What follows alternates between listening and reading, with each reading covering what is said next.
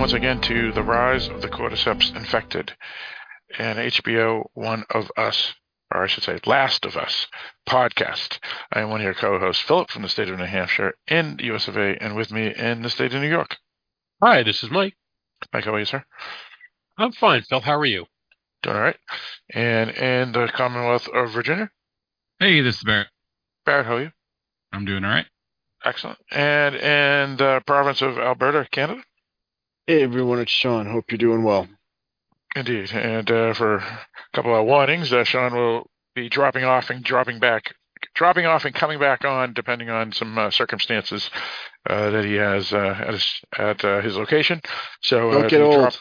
If you drop off, we'll just wait for you to come back. But we'll keep the podcast going with the three of us, me, Mike, and Barrett. But The Last of Us. Yes, there you go. Right. Oh, that's but the three of us, the last stuff. There you go. Couldn't resist. Sorry. And it's the Canadian who goes first. What the hell? So, the whole show is filmed right there in Alberta, Canada, except for a little bit in Atlanta, I think. I don't know. But anyway, who are we? What are we? And why are you listening? Well, we are part of the Dark Discussions News Network, which is www.darkdiscussions.com. It is the network of a number of podcasts, mostly genre-related, so horror, sci-fi, fantasy, thrillers, techno-thrillers, mysteries, grindhouse, art house, midnight movies, foreign language, and the like, basically talking intelligently about a genre that deserves intelligence. However, this show here is... as I noted, The Rise of the Cordyceps Infected, an HBO Last of Us podcast, which talks about the weekly television series for season 1 anyway, The Last of Us, which is airing right now on HBO. And we're here to dissect, critique, and review each episode of that television series. Television series is based off of the video game The Last of Us, which is known for the PlayStation's original or PlayStation exclusive, though as co-host Mike mentioned in the past episodes of this podcast that it is coming to PC, or maybe I don't know about Mac, but at least PC. Now, we do have a website, which is www.darkdiscussions.com, and we do have an email. You can email us two ways, simply typing in darkdiscussions@aol.com or pressing the contact us menu choice on any page of www.darkdiscussions.com, and that will open up an email box that you can also send an email that way. Just put in the subject, Cordyceps or Last of Us or something like that, and we'll know it's specifically for this podcast here rather than one of the other many podcasts on the network, and we will read your email on this podcast, giving us your thoughts and such. Sean, what else can people find on www.darkdiscussions.com? They can also click on the Patreon link, which is where people can support different creators of different forms of entertainment. In this case, you could support the podcast because even though the podcast is released free to everyone, there's a whole bunch of fun behind-the-scenes costs and expenses. So any funds that you can donate to support the podcast helps keep us going. If it's $1 a month, it doesn't, like, anything counts and it's appreciated. But for every $5 that you're able to donate each month, you get to pick a movie that will be go into a draw every quarter to be drawn for an actual movie review done on either the Dark Discussions main podcast or one of the sister podcasts, depending on where it falls genre-wise. But it's nice to be able to support the podcast. You get an awesome review done when your movie gets chosen. And again, it helps everything keep going. So that's much appreciated. Any support you can provide is appreciated, as just listening to the podcast and giving us the numbers that way too helps. So thank you every way, shape, and form. In fact, we're watching one of those movies this week. Yeah. Sorry, go ahead, Mike. And we know roughly how many people are downloading each episode each week, and assuming there's a lot of overlap between the various members of the Dark Discussions podcast family. We have a rough idea of the number of people listening. And, we're not asking for much. $1 a month would probably cover the server costs over the course of a year. So, so that would be great. We're not asking for a huge amount. There are a number of things I'll do on Patreon. That's it. That's $1. dollar here, a dollar there, that actually doesn't feel like a lot on your part, but it does go a long way. I understand not everybody could do that. I understand there's a reason why free entertainment is so popular.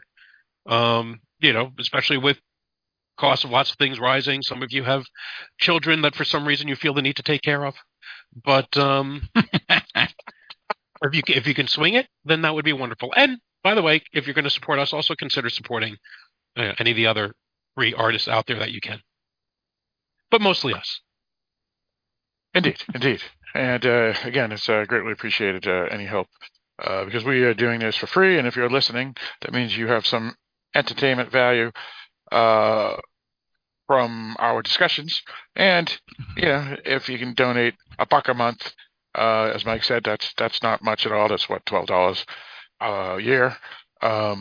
That would be greatly helpful to pay for all the server costs, as Mike mentioned, because all the episodes have to be stored on a cloud by a third company, as well as the website is that way as well, which is another company, and whatnot. So once again, for those who do donate, the few of you that do, thank you very much. All right, so we're going to be talking about an episode called Kin, which is the 6th episode in the series that aired February 19th, 2023. For folks who are curious, like some of our listeners, Pam, who always wonder when we record our podcast, this one is being recorded February 21st, Tuesday, 2023, and we're planning to release this tomorrow. So by the time you hear it, it'll be either that day or past of February 22nd, 2023, Wednesday.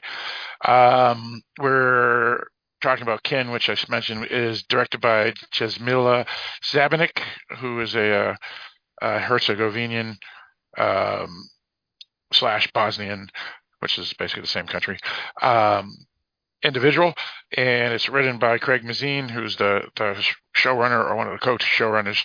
Last week's episode, Endure and Survive, since it was released on a very oddball time, its viewership live was going to be very small, and sure enough, it was 382,000 because it was dropped on Friday morning, I think, and so no one was watching it live because they're all at work. Why was it dropped then? Knock on wood that you have a job. Because of Super Bowl Sunday. So it was dropped. Right, it was last week. Yeah, last week. So Endure and Survive. This week's Kin, to be determined. All right, so what we do here, we talk about everything and anything. We spoil everything because we talk details, specifics, what's going on in the show and all that. Because, again, we're assuming everybody who's listening to this podcast is a fan of the show or a hater of the show and just want to hear hate. But hate watch or love watch, we're here to talk about it. And you folks, we're assuming, have already watched the episode. So we're here to spoil everything. So we're assuming you already have seen the show. So you've been warned. All right. So let's go around and discuss our feelings on Kin. And we can start with you, Barrett. Yeah, again, there's still the zombie issue. There were no zombies in this episode, but I really, really liked this episode because even the human drama was mostly the family and friendly type of interactions between the characters. And it was especially about Joel and Ellie getting closer together, and I really, really liked that. Don't get me wrong, I really want zombies, but it was a really good episode, and I really liked their working together in this episode and how we saw them growing as a pair, like him almost like a father to her, and it just felt good. Felt like a good episode. All right, so that's good. Sean, what do you got? If you hear chattering, it's just because I'm in my car and it's minus 24 Celsius or minus 11 Fahrenheit. So just a warning there. I enjoyed the episode. Yeah, there you go. I enjoyed the episode. I had kind of hoped they would do some of the infected stuff in this episode that they pulled off in the game. So I don't know if it's a budget thing or what, and that's why they're not having as much with the infected. But the stuff like Barrett mentioned with the relationship stuff with Joel and Ellie is good. I enjoyed that I liked how they kind of played off the stuff with other people we meet in the episode. Little changes here or there, but yeah, overall the episode was fine. Uh, but I would like to have more infected if possible, just for the fun of it. So, but otherwise, I'm fine with it. All right, sounds good. Yeah, for me, yeah, I would concur with Barrett and Sean that the relationship to the two main characters was really good. And the thing is, though, it wasn't unexpected, so none of it was like, oh wow, that's cool, because you knew that's where they were going to go, where the father figure and daughter type relationship that was going to occur. You knew that was going to happen, so it just finally happened. So now that it's happened, it's a little better um, in that relationship aspect of the two characters. The episode itself, yeah, I wasn't really a fan. I thought it was kind of boring. I didn't. I don't know. I just want. I don't like soap operas, and I know Mike hates when I say this, but this episode just seemed like a regular TV show that you would watch that has nothing to do with apocalypse or zombies, and that's not the reason why I'm here to watch this show. If I wanted to watch that type of show, there's plenty of good shows that I could watch, like Yellowstone or whatever, that would have stuff like that.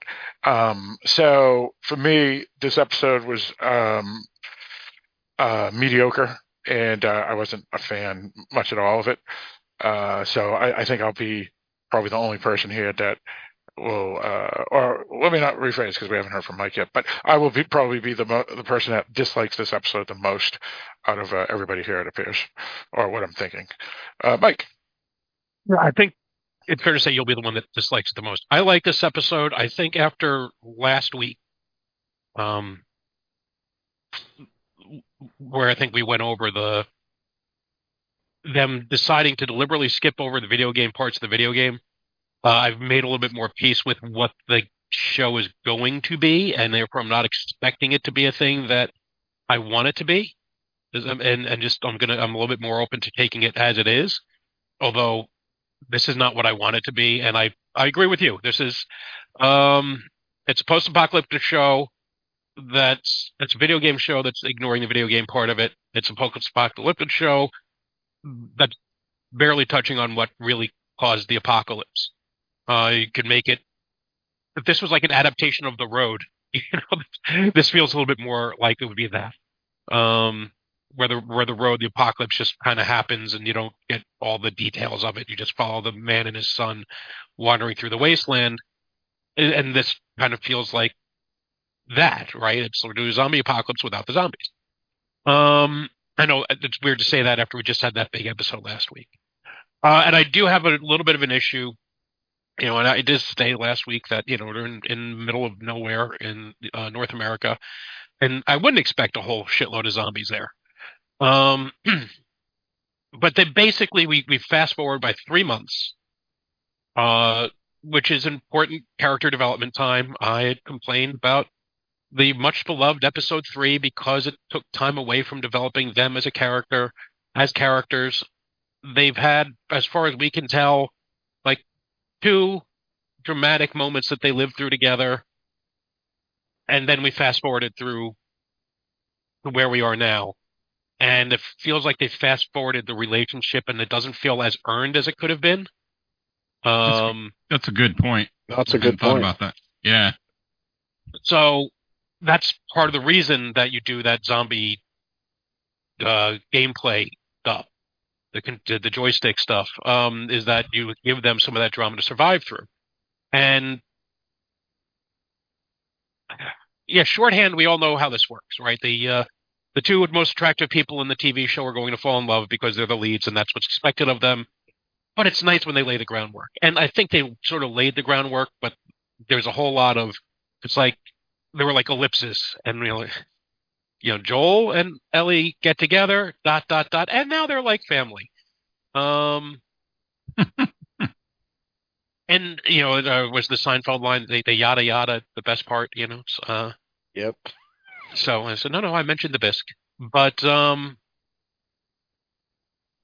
that's my one complaint, and it's a complaint on a sort of a meta level, an issue with the series as a whole, and not this episode.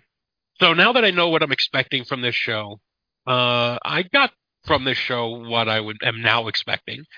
And I rather enjoyed it. I really actually liked the couple at the beginning. I thought they were a lot of fun. Thought that this is a nice. I thought this was a nice interlude between set pieces. Again, it would be more effective if there was more to have an interlude to. A chance for the characters to catch their breath when they've basically been, as seems to have been told to us, they've been doing nothing but catching their breath for the last 3 months. But I did still enjoy the episode. I enjoyed the character work that they were doing. I still enjoy the relationship between these two. I don't know the details of the game. As I've said before, I have not played the game. I do, however, know enough of the game, and for that matter, enough of the sequel, to have a rough idea what's going to happen to some of the characters in this, but I don't know the hows. Assuming they follow the second game. Assuming they follow it. Yeah. Assuming they follow it. Which I have to imagine that for the most part they will. So, well, I don't know, because it removes some chess pieces of some characters that would make me question how if that would work. But go on. Well, I'm just not expecting the entire cast to return next year. Let's just put it that way. Okay.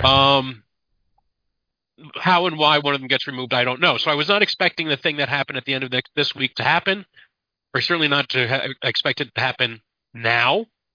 I don't know if this is how it happens in the game. I don't know if this is a thing, because the person could be recovering from what happens. It is. Yeah, they changed it up a bit. So we'll see. Next week, I think, is going to be a flashback episode. Yeah. I think one of the DLCs.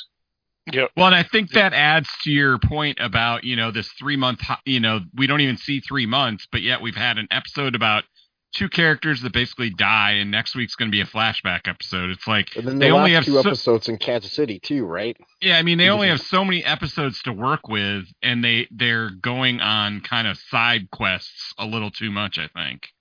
Well, I think they could have put next week's episode this week, and not having seen it, obviously. Just because they just fast forwarded through 3 months later, and they could have given the audience a little time to feel that time away from them. And that's a good point. Right. So now they have this. Well, I think they did it intentionally to have a cliffhanger with Joel's character. Yeah, for an extra week. I'm sure. And the other thing is that there's the speech by Ellie about everyone that she's loved has either died or left her, and that's an important story point. I don't know dramatically if it's more effective for us to have told us that without having ever witnessed any of it, and then we get to see that backstory afterwards. Is that a mystery that they now get to fill in, or would it have hit harder had we seen all that stuff happen, and so we know exactly where she's coming from and what she's talking about, the same way we know exactly what's happened to Joel and why he is the way he is. I suspect it would be better for us to know, but what do I know? If it's assuming that there is no wraparound segment in next week's episode, maybe that's we're going to be seeing Ellie nurse Joel to health and flashbacks as she's doing it. So structurally, that wouldn't work. But if the entire episode is just a standalone flashback episode, excuse me, then you could always rewatch the show out of order if you so choose. Like I said, it's a weird thing. But the episode in itself, I really liked. I think there's a lot of little things in it I like, nice little touches I like. I did think they managed to build up some tension, some drama in some places, unfortunately without always a lot of action to pay it off. I was hoping maybe something a little bigger or better to come out of the ending. But it also felt natural the way it played out, so that kind of worked for me too. Like I said, I'm a little bit all over the place. I'm conflicted because there is what is there, and what is there I think is good. It's what is not there that's annoying me. I think that's the main thing. All right, sounds good. So That's our opinions on the episode. I don't have to rehash. I think everybody knows where everybody stands. So what we do here on the podcast is, as folks who are listening to us know, and those who are new, again, we spoil everything because, again, we're assuming you all watched the episode and you're here to hear other perspectives. And based off of our various opinions tonight in this episode, you'll probably get a lot of good variety. And sometimes listening is better than watching on YouTube or reading reviews too. So hopefully we help you on your train ride to work or whatnot. All right. So where do we want to begin?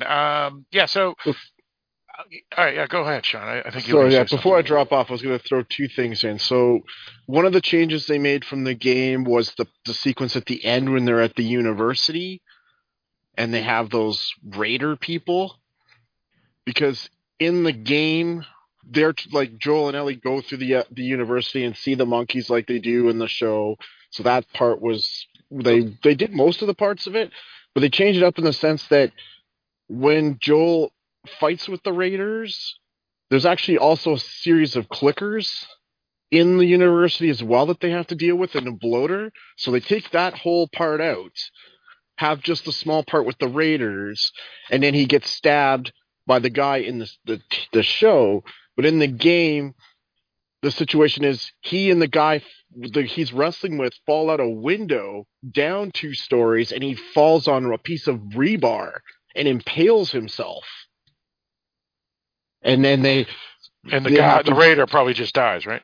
The Raider dies, but then they're trying to basically then have to, leave, escape, and then he falls off his horse, and it leads to whatever they're gonna do in the next, I guess, not this episode coming up, but the next one.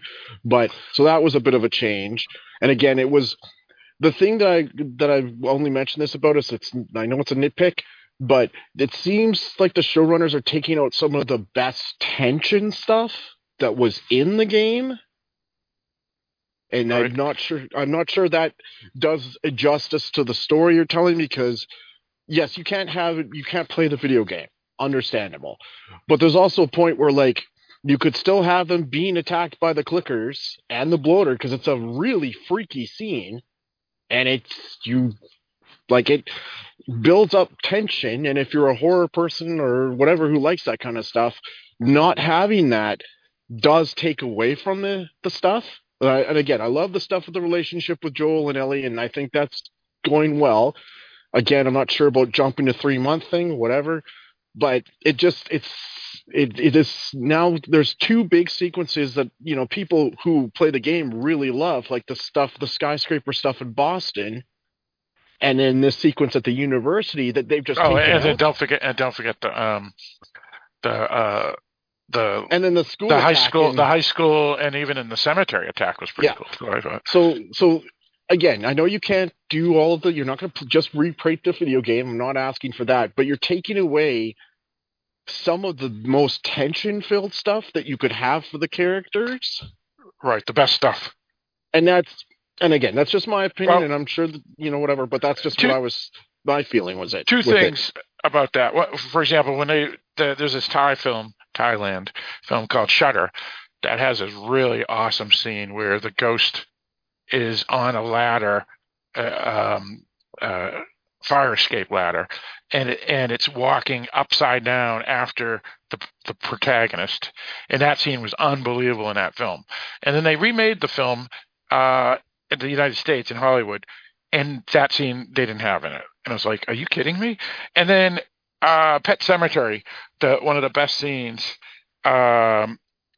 is when Gage speaks in Ruth's voice, and that was awesome in the book. And then every adaptation of the movie, it's not there, and it's like, oh my god, it's like the best part of the whole book. That's your opinion as to what one of the best scenes in the book is, and it's not an essential plot point. Right, but it brings the tension in, is what Sean is trying to emphasize. I'm just using a couple of other analogies. Yeah, but this is to me, this is like when Rob Reiner adapted The Princess Bride. So we're going to do The Princess Bride. We're going to leave out all the meta commentary and the humor, in which which completely would miss the point, right? So it's Well, you're doing a video game adaptation without the video game stuff. It's like doing a romance without the romantic subplot. well, I don't know. I'm thinking I agree with Sean more than you, Mike. Sean's points are pretty valid, which is the highest tension, and it even goes back to your point too, Mike. You're leaving out one. You're picking one point in a story, but it also leaves out everything that you actually said in your review of the episode, which is their relationship is unearned because we don't have those type of scenes. And Sean just mentioned some of the good scenes that they have in the game that can build that type of relationship. So you've even pointed it out. No, you're picking out individual moments, which when you're dealing with something of a time constraint that novels don't necessarily have. I don't know about the and Shudder and the Shudder film. The Shudder. I don't know. I didn't see the American remake of it. But now, you're missing. They're not taking out one. It's not a matter of them taking out one scene. They're taking out almost all of them. Is what I'm hearing. And that's where I think the issue is. It's not. It's there's a big difference because there's always, no matter what adaptation you look at, there's always going to be one scene that's somebody's favorite that they don't include. But you know what? There's set pieces that can make a movie, an episode, or a book really good, and they're removing certain set pieces that were standouts. Is what Sean is implying, and he may be right. Well, let's be honest. Any set scenes in a game that are going to stand out are going to be the infected scenes.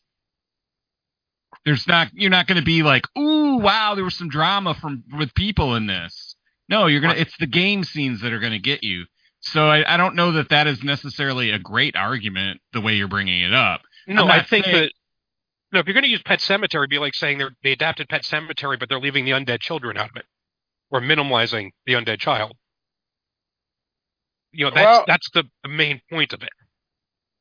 And none of that stuff could happen without that character being there. But there was another question I wanted to ask Sean, which was more important than any of this rubbish, and that is, were the monkeys in the game? Yes, the monkeys were. And actually, this is a point we talked offline about, was that the animals, the monkeys in this case, are great caretakers. Because as you pointed out, the grass is kept very nicely at the university and other places. It's mowed. Yep. I love the monkey scene. I thought it was great. So that was great. So it was good to see that the animals are, being better caretakers than some humans. Can I point out the important thing? Because since I wasn't a fan of this episode, I was doing my nitpicky picking it apart and noticing that. You notice all the grass is mowed. And Sean made an excellent point, which is the fact the monkeys are excellent caretakers of the university. Well, here's the important. It was winter. Did you count the monkeys? There was a lot of them. There were 12 monkeys. Oh, well done, Mike. Well done. Well, there are 12 monkeys that start, and then you get the two inside. Right. But those were probably just the landscaping monkeys, not the indoor house, not the house monkeys, but the outdoor landscaping monkeys. There were 12 of them. Yeah. Honestly, Phil, my grass looks that way, and it's not mowed. It hasn't been mowed since right. But November. this is 20 years of a zombie apocalypse, and the grass is at the same height. I see what you mean. Yeah. Yeah, that's a running. That's long been like a running gag with The Walking Dead. Well, keep in mind how neatly mowed all the lawns in The Walking Dead are. Right. The monkeys are good. But there were people there until just recently that just left. Right, but I don't think they were mowing. Yeah, they probably weren't. Right. I think they would use the gas for something else, but yeah. Yeah, we can't do what Peter Jackson did and build a Hobbit village and leave it go for a couple of years to grow over to get the right look. There are still going to be limitations budgetary, but yeah, I get it. Yeah. And to be honest, if they're going to have gas, they're going to probably sniff it, just to get out of the demise of the whole world. Just sniff the gas. That's what I would do. Okay, just to be on a funnier topic on this, I want to bring up my favorite scene, which was the beginning of the episode where he asks his wife if she lied to him, and then he has to ask her whether she's lying to him, so that he knows whether she's going to get him killed or not. Yeah, I just thought that was classic. That was a great scene. Now, what's wrong with Joel, does he have a pneumonia? Does he have heart palpitations? Is he just having I think a anxiety. panic attack? Yeah, I panic think it's a attack. panic attack. I think it's There's a place for a anxiety, panic attack, but it's a yeah. panic attack. What's that, Mike? You say? See, I wrote down in my notes. I said I thought it was a panic attack. I wasn't sure if he was having a heart attack or a panic attack. Yeah. Because like I said, I know, spoiler warning, that somebody in this show is probably not making it through. I don't know how that person is not making it through. So I put down, heart attack ? And then panic attack. Felt like a weird place to have a panic attack. Yeah, well, and it's I mean, I don't know. I mean, again, he had no symptoms of any of this prior, right? And this is 3 months later. So, and it's the middle of winter, and they're not dressed well, and it's in the plains. I think something like that happened in an earlier episode, but I don't remember specifically. Because they mentioned it on the behind the scenes thing at the end. But it just didn't ring a bell. Yeah, same here. It doesn't ring a bell. So yeah, I was curious if they had a panic attack, pneumonia. I was thinking, and then a heart attack too. So I had one extra thing, which was pneumonia. So, but he was definitely losing his nerve too. And I don't. That was kind of weird because that felt out of place too. Because here's this guy. I mean, everybody has a breaking point, and everybody, but it just was. I wish they had signs of it a lot earlier, because when it does happen, it didn't feel in the character of Joel, who's this tough ass. But again, I don't know. Everybody has a break. I feel like with this related to the child, like when he went crazy and killed that guy, this is just the opposite of that. Like he's totally fearing he's going to fail her, and that's growing and growing as time goes on, and it's becoming harder and harder for him to take. Yeah. So now he's just getting to the level of panic attacks. And yeah, I would say it's almost, again, one of those unearned things because it's now really happening hard. So, I don't know. Yeah. And one of those things, unfortunately, in the days of network television, it would have been every episode they would have done it. But part of the reason they would have done it every episode is because you didn't know if anybody saw last week's episode. There was no way to... Right. Back in the days before DVRs and VCRs, you had one or two chances to catch an episode, and that was it. So you had to be very on the nose of explaining characters, character motivations, subplots, if you even had a subplot running through multiple episodes. But, you mentioned Heart Attack and TV show. The first thing that comes to mind is Fred Sanford, and he did that every single episode. He did. That was just a running gag. I do. Well, it was the 70s. I do want to state that the seriousness of panic attacks and how they can come almost randomly. In other words, they don't have to build up. Something can just happen, and you can have a panic attack. So I don't want to poo-poo that fact. It's just that Joel, based off of everything that he's gone through these last 20 years, he was more hardened than the type of person that would have that attack. But again, anybody can have a breaking point. So he's got it. Well, and he's got a trigger in her, and it's too close to home. Even though that happened a really long time ago, I think that is where the problem lies. Oh yeah, well, 20 years is a long time ago, but that shit will haunt you forever. Exactly. Yeah. He's hardened, but he's hardened by shutting himself off, and he didn't allow himself to get as close to Tess as he could have. Right. And the problem is now he's allowing himself to get opened up to Ellie, and he's putting himself at risk. Right. Well, he even lied to his brother, right, about Tess. Yeah, Tess doing good.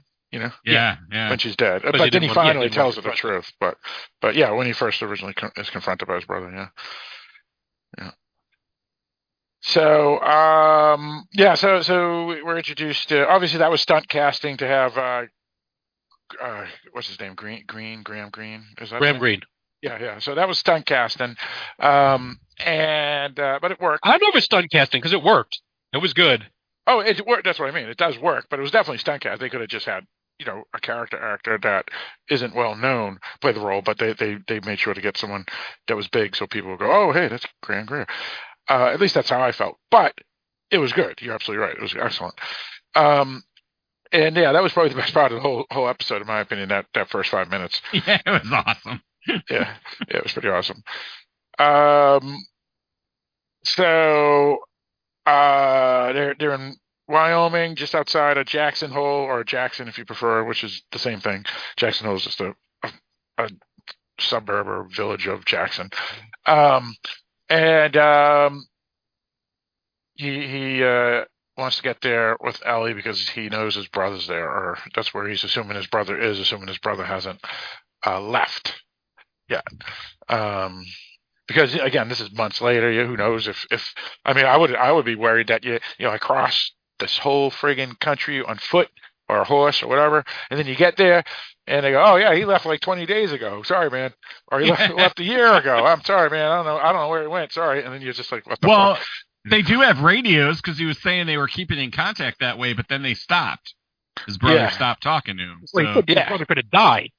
I mean, right, that would that's be my what I mean. first thought. Yeah, that's exactly. another thing. Yeah, the brother could have croaked. Absolutely. He was being awfully hopeful that he was still alive. Exactly. Well, look, if you've ever been a teenager and had a mother, you know as soon as somebody doesn't make a phone call, it's because they're dead. Right? Because you get that, why didn't you call? I didn't know if you were dead. Sorry, Mom. That is true. That is true. So that was a good thing that he was there, but his brother is definitely different, completely different than the guy that we met in episode 1. That's for sure. And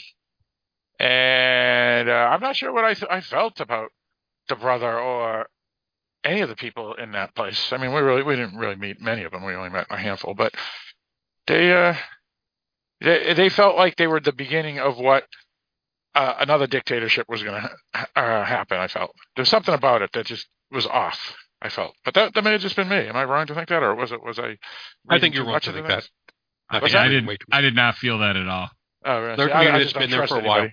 I just don't trust anybody. That's it. I mean, so they touch slightly on it politically, because they talk about basically capitalism versus communism. Everybody should own everything. Nobody should own anything. And what people often fail to take into account in their politics is scale. That for a system like communism to work, you have to know and trust the people around you. It can work on it. It might be able to work on a very small community. That doesn't work when you're dealing with, say, a nation of 1 billion people. Then right, you don't know what and that's just basically a family, right? I mean, if you really want to say what is communism? It's a family. It's because everybody knows each other. Some people are the bosses, like the parents, and some people are the kids, and some people are the grandparents or the uncles, aunts, or whatever. And you know everybody, so you share everything because it's my family. Yeah, they're only 300 people big. I mean, right. You can operate that way with that size community. Right. That's nothing. As a political commentator, I know likes to point out, like it's in a family, it's to each according to his needs. You don't expect the baby to pay rent. Right. It's you're much more likely to open up your home to your uncle or your cousin or your brother who comes in needing a place to stay than you would be to just a random stranger. Exactly. It's a lot of it. Yeah. So I think that's so I wouldn't read too much into it. I don't know if they were trying to. This is the guy who made Chernobyl, so he should have some idea of the dangers of communism or totalitarianism. But no, I didn't get that. I was going to say I don't believe that any of the nations that call themselves communists over the years, they were all dictatorships. Yeah. Well, they all end up in the same place anyway, so that's dictatorships. Yeah. And that's true. So and they had a couple other interesting aspects, like the what do you call it? The Sally ride. By the way, I have her autograph. And rest in peace. Because when they're naming all the astronauts. All the she's big because she's the first woman, but I mean first American woman. First American woman. You're absolutely right. Sorry about that. But for various accomplishments, I mean, you usually still would probably think maybe John Glenn or one of the two folks, Buzz Aldrin or Neil Armstrong, for the fact they were on the moon. So. It is just interesting, but maybe she. I mean, so maybe they're making a statement, but also that maybe she's like me, which always chooses the underdog character. No, I think it's. I think first of all the fact, and you have to, if you know members of the opposite sex, sometimes just having that member of the same sex is appealing and has an appeal to it. But Yeah, but yeah, that's also, right. but what she quotes is that he just has the best name ever for an astronaut. And now Neil Armstrong is Well, pretty Neil good. Armstrong is pretty bad. Armstrong, that's a pretty good name. No, I'm sorry, Not as on point as Ride. but not as on point as Ride, right? And that's true. exactly. So she gives an example other than. Well, I she think doesn't Ziggy just say, Stardust was probably the best one. No, sorry about that. well, but he didn't actually go. That was all conspiracy. It was a lie. Right. So anyway, but yeah, but it was a throwaway line. They had it in there, obviously, for a reason, because why even have things like that in there unless they are trying. I don't know. I didn't think it was awesome conversation, so I feel it wasn't like they said, "Oh, here's this great conversation. Let's put it in the script." They probably had a reason for it. I'm actually more curious how she knew who she was. I mean, we've had a pretty big breakdown. Didn't she say she read some? Yeah, she read every book in the school library. Yeah. Oh, okay. Yeah, that's what she said. Yeah. And the other thing I would say is, they do mention. First of all, I did thought it was clever how they kept bringing the sheep comment back. I like how he used the sheep comment as maybe not what he was really. He wasn't really talking about wanting to raise sheep. He just was using it as a shot at her. Because he said I like sheep because they're quiet and they do as they're told. Yeah. But he also says, go to and it went over her head, by the way, which was awesome. Oh no, she got it. Oh, you think she did? Okay. Yeah, she said haha. But he also said something like go to sleep and dream of sheep farming on the moon. So he's showing there at some level, right, that there's a future with the two of them together that he's at least on some level thinking about. And they are thinking about living beyond the world that they're in. So one thing that I find not odd, but sad, it's like, so the Indian couple at the beginning, they're out there in the middle by themselves. They're a couple of old people with nothing but each other. They are a lot like Frank and Bill in episode 3. They're really just living for each other. There is no future there. There is no larger community. There are no children. When they die, that's it. And they're living. And then the question is, what are they living for other than each other? And one of them at some point is going to die. And then what is the other one left with? Well, and humans like to have a purpose. Yeah, well, but there's a lot of people that live that lifestyle in the modern age where they only go into the town once a month to grab some things or sell their corn or whatever. So I don't think they're saying, well, life is worthless and I'm living for this reason, but when my family moves away to college and my spouse dies, my life is worthless. So no, it's not. But see, you already said, but they already have that family has moved away to college, and they still have family. They still have other things. They still have connections. These are literally people who have no connection to anything whatsoever. And yes, there are some people who go live off the reservation, so to speak.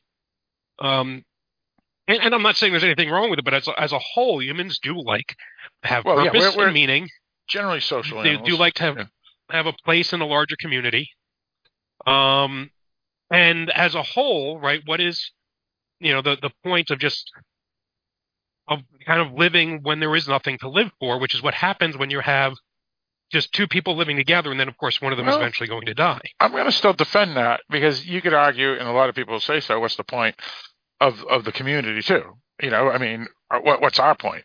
What's I feel that way all the time. Yeah, exactly, Barrett. I knew you would understand that, Barrett, because we've talked about it a couple of times. So, but that is a big problem in many ways with the world that we live in. A lot of people feeling they don't have a purpose in the world. They don't have a role.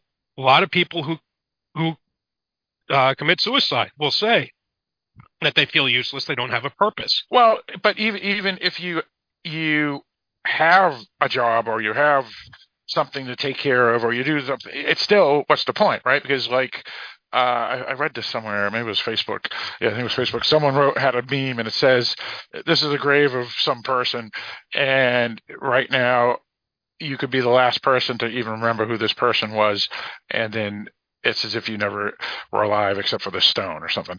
And so that's another point, which is there even a purpose in the first place? I mean, we just did a film, Michael Crichton, right? I mean, Michael Clayton, and that film was kind of, what's the point, right? Well, no, it's not what's the point, because he makes a point. That's kind of, he makes a point in doing the right thing. He's trying to take care of himself and his family and other people and do the right thing because you believe in something bigger and larger than just yourself. Right, but you have the nihilists or just wise philosophers, because they take things just logically to the point of ridiculous, but still logically and to a point, which is what's the point of the town that we live in and the people around us and our existence right now? Because again, that can live beyond you. Any more important than these two folk that just live in the middle of nowhere. And Bill because they will live beyond you, and I put Bill and Frank in that same position. But if Frank dies, Bill still could have lived, and if he doesn't feel he had, and then died, and then it wouldn't have made any difference. Right, but it doesn't make a difference now if any of us die either. In our life, I still don't know what you're trying to say here, Mike. I'm completely confused. So you're making it sound like that our existence and what we do here makes a difference any more than those two folk who live alone with no people around. You have family, you have friends, you have coworkers, you have a job, you have a community, you have a place in that community. They don't. But then you die. They've made their own community. They've made their own community. The community that's not going to outlive them. But they're connected to nothing. I don't think they care about that. I know they don't, but it's also the same thing just as Frank and Bill. But that's to me, what I am saying is that this is what happened. There is a tragedy to that, and that's all that people have left. I don't know if there is certain level of meaningless to that beyond just what you have in immediacy. One day, you or your wife Pam is going to pass away, and it'll be when you're retired, both of you. Maybe. And is there maybe? And is there a point? Yeah, because Pam will probably kill you before that. But just kidding. But to be honest, get back on point and be serious. What then is your existence or Pam's existence, except the community around her, I guess, but it's still not the same, and the loss is there. So I think Barrett's you're continuing to use people that are connected to a larger community that are trying to do things to improve.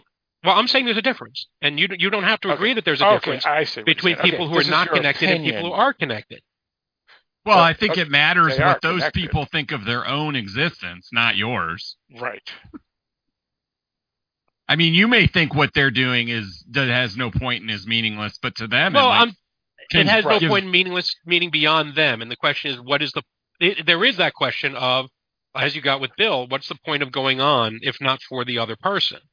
Right? What's the point of going? And at some point we all go, and we can even extend that, because realistically, at some point the community that you belong to is going to go. At some point the nation you belong to is going to cease to exist.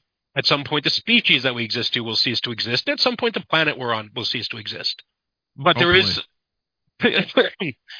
going to be, again, for most people, there is that desire to have a belonging and a purpose and a function, right?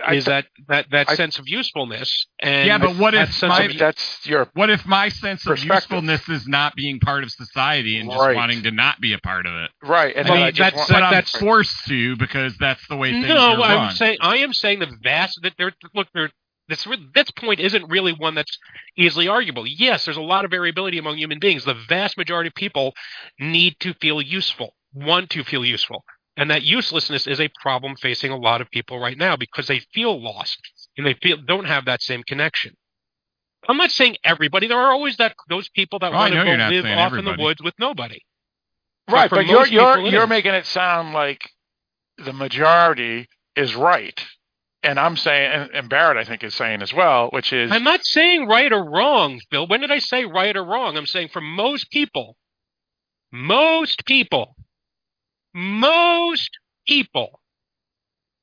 you're putting a most positive, people who survive there. You're making it sound like that's positive, not necessarily, and it's not necessarily positive. Right. That's what I feel that you're saying. Right. I'm I'm saying not it's saying- positive because it is for them. That for human beings as a whole, collectively, as a group, the vast majority of people need to belong to something bigger. They want to have a purpose and a use in life. Again, this whole idea of purpose and use doesn't necessarily match up. Because that's your perspective. Exactly. There's a lot of work that's gone into this. There's a lot of studies about this. This is not something I'm spinning out of whole cloth. It's not something coming out of my own personal bias. It sounds to me like the studies would be done by people that want the peasants to work. Mike was the one that said just recently on a prior podcast. No, actually, a lot of it. The science is not fact. It's hypothesis and opinions. And as we know, people who make these studies, some of them are very biased, and Barrett's point is no. It's things that looking into about things like why people commit suicide, why there's high depression rates, things like that. Yeah, I'm not disagreeing with you. Until you've actually looked at it, don't be speculating as to your to bring it back to your own personal biases. Well, you don't know what we've been looking at either. Right. Well, the fact that neither of you seem to be aware of any of this. I didn't say I wasn't aware of any of it. I don't necessarily agree with it. Exactly. Based on what? My own educational experience? Right. Knowing plenty of people who live in the rural areas and are fine. Anecdote is not data. I actually have experience in the field, like I'm in psychology, so I can't have an opinion on it of things I've read, and I don't necessarily agree with all of it. Right. So anyway, this is just pointless. Right, all opinion. Right. Well, either way, what was your point of bringing this up in the first place, Mike? That these folk, when one dies, because they're a dead end. That they are disconnected from everything around them, that they will live their happy little life, and that will be it. And that's, to me, that's a contrast to the community that they're trying to build, that they follow up to after. And it's also a follow up that's to a contrast. the idea that there Definitely will be a future, as opposed to, which was what I was saying before. They are considering the idea that there's a future to this, that this is not the end of the world, that this is a change in the world. Well, I don't think this. To this older couple think it's the end of the world either. They're living their life quite happily and fine, it seems. So, if anything, they're probably happy that. They said they lived like this beforehand. Right. So they're fine. Yeah. They're fine, but their world will end. Well, they expected it to end before the apocalypse. Yeah, probably. Right. But my point is, they're seeing is that there is still some attempt to be building a future, and they're seeing a realistic shot. And that's what Ellie represents, right? Is that hope of the future. And it's something that Community kind of represents, the hope of a future and, for lack of a better term, a return to normalcy. I did laugh at them watching the movie because, if you have a bunch of kids, they're watching a movie about a world that they don't even know about. Right. Yeah, and to be honest, though, based off of things, is that society that they're building going to any better than the couple in the wilderness? I don't think so. It will, but it will last. It will persist. But does that matter? To some people, it matters. To many people, yes, it does matter. Well, I think the whole idea of the show is the hope that the society will be able to reconstitute itself with her as the possible cure. I mean, otherwise the show would be pointless, right? Right. But this is again, because this is just why you're talking. Phil was. But this is going back to Phil was asking what was the point of that conversation, and that's a big part of it. Right. So you're trying to say that exists there for a reason. You're saying this episode was intentionally had this couple to contrast with the. I don't know if they had that couple intentionally. I'm saying that they were there, and that does serve as a contrast. Whether they put them there intentionally as that purpose or not. Yeah, I think we can all agree on that. It is a contrast to them being disconnected versus a community of connected people. Right. You have two people who are, for the most part, self-reliant versus a community that is codependent. Well, and the interesting part of that is seeing the difference between Ellie and all those other kids. She didn't even want to sit there and watch it because all of that was meaningless to her. survival is what was meaningful to her. So, Right. sitting and watching a movie, she didn't even know how to enjoy it. Right, and she didn't even want to be there. She just wanted to get the fuck out of that town. Right. So her perspective is different than all those people that were in that community. Yep. I'm curious to see what kids thought of a. I don't even know what movie it was that they were watching. A Richard Dreyfuss comedy from the 1970s. Oh yeah, I think it was Goodbye Girl, wasn't it? Goodbye Girl. Okay. Girl. Yeah. So when it's dealing with things that they can't identify with, the world of cars and apartments and rent, Right. and traffic lights, TVs, anything. Exactly. Yeah. I'm wondering why Microwaves. that particular movie though as well. Like why did they have Because access to that? it's probably movie? Warner Brothers, and this is a Warner Brothers, HBO's Warner Brothers. So that's my guess. But yeah, right. Why didn't they choose like a more famous Warner Brothers film? Right, they could have chosen a kids movie. Chosen the Looney Tunes, right? They could have chosen any number of things. Right. But for some Why reason, Goodbye Girl? Well, I'll tell you why. But if I remember the title, why, because I saw this film way back, and he won an Academy Award for this film. No, I know. I like the movie. I'm just saying. But I'm thinking it's because he is like a stepfather to the kid in that movie, and so it's trying to be basically Joel and Ellie, and that's why they did it. But just the title alone, Goodbye Girl. Yeah, in the title too. Yeah. Well, even that scene too, where she's thinking he's going to leave, and he's going, no, I'm here. Believe me, I'm here for you, and all this other stuff. So the whole scene is related to their relationship as well. Not that it matters, because I mean that symbolism, it doesn't really matter. I mean, it doesn't really add anything really, except for movie geeks or TV geeks on Reddit that want to say, oh, look at that symbolism of the movie, and it was the scene where she's thinking he's going to abandon her, and Dreyfuss's character saying, oh, no, I'm not going to. Wow, that's awesome. But again, that's just for Reddit and Red Bull people, or people like us. I think that stuff is put into things deliberately, and you shouldn't necessarily be that dismissive of it. Well, right, but I mean, it doesn't really add anything to the story. It's just a cool Easter subtext. egg. Yeah, exactly. An Easter egg, yeah. Subtext. Yeah, right. Yep. What about this, guys? Nothing. A long argument. A long argument about the couple at the beginning and comparing it to the 300 people where the brother lives, and community versus and meaning versus living out your life, and then when both of you pass, that existence is over. But I wanted to throw in I know you're at the tail end of it, but it was awesome seeing Graham Greene, because he's a Canadian actor who's done lots and lots and lots of stuff. So seeing him at the start of the episode was very awesome. I like him a lot. Yeah. I said it was stunt casting, but I did say it's definitely a credit to your people. Yeah, I will say it was nice, because it was, for all the tension and stuff that we've had, it was nice to have that kind of just like funny sequence. Yes, because they haven't had many funny sequences, so I thought it was nicely done. So yeah, what's the term? What's the term? It's not. They usually don't call it funny. They call it the levity. Levity. That's the word I was looking for. Thank you. Yes. A moment of levity. Bits and giggles. Yes, exactly. And then let's see, what do we want to talk about now? So yeah, we're just talking random stuff about things. So nothing specific that was right, what happened next, and what do you think, that type of stuff. So what do you want? Well, speaking of the levity, I might be my favorite line from the episode. Damn. I don't get it. Nobody else picked up on that?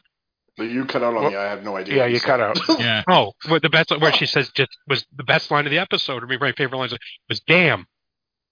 Okay, so we did hear you, but what does that mean? When did you come over because it's as they come over the because rise, the pun book, and then he says "damn," and you look over, you see there's the "damn" there. Yeah. And I just thought it was a funny joke. Yes, because and funny in a kid sort of way. The fun I was going to say is that this is where the change is from the game, because in the game you actually go to the dam and you have a shootout at the dam with some raiders and some other fun stuff. So, well, again, keep in mind the game is all action. oh, right. I know, but there's also lots of conversation that happens during those sequences too. So, do you have have a lot to of throw people switches to turn the power on? Yeah, because what had happened is the settlement wasn't set up when they arrive in the game. And what happens is they have to turn the dam on, the generator on, so they can give power to the settlement and then build from there. Yeah, see, so this wouldn't be a video game if you didn't have to throw switches. Yeah. Right. So this here in the show, they make the community look like it's more sustainable, and the dam has been working for a while, and all this other stuff that they were talking about. So they're already at that setup point. Yeah. So there's a huge perspective shift there. That's for sure. So maybe that was the 3 months. Yeah. Right. Yeah. So what else did we want to talk about? Was there other things on anybody's sheets that they wanted to talk about? We already talked about the monkeys. I would say that the setting was beautiful. Well, the monkeys was good too. Yeah, that was fun. It was just a great scene. I loved how it made them laugh. It made me laugh, and it was a good part of the episode as well. No, there was also the cup. The one you don't want to drink out of? Yes. Yeah. Which I thought was a nice... Which they've actually now hit that point twice. What was this cup? What are you talking about? What did I miss? That was left for Ellie? Yeah. Which is a menstrual cup? Yeah. Oh, yeah. That was kind of weird. Was that in the game, Sean? No, that was not. Yeah, that was a strange... I mean, it makes sense in a sense, but... I thought it was for... Was it a menstrual cup? Yeah. But it just felt out of place for a stranger to do that, but yeah. Oh, I can certainly see that as a sisters taking care of themselves kind of thing. Where you got to kind of look out for each other. Yeah, maybe.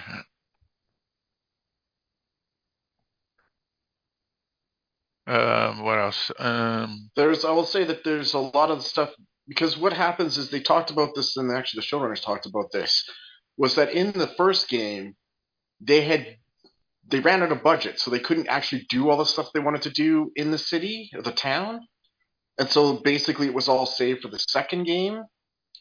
And so for people who haven't played the game or whatever, it's not a big deal. But for the people who played the game, then it was a big change, because then you're seeing a bunch of stuff that's being hinted to that will be bigger in the second part, the second season, assuming they follow where it goes. Right. And when you say second season, you also mean the second game? Yep. Right. Gotcha. So we're assuming they're going to Salt Lake next? Yeah. That's what it's looking like. They just have to get somewhere, or get through somewhere first. Right. Well, let me ask you this. Does the first game, reach Salt Lake, or is that the sequel game? No, it wraps up after Salt Lake. And then so they do get there.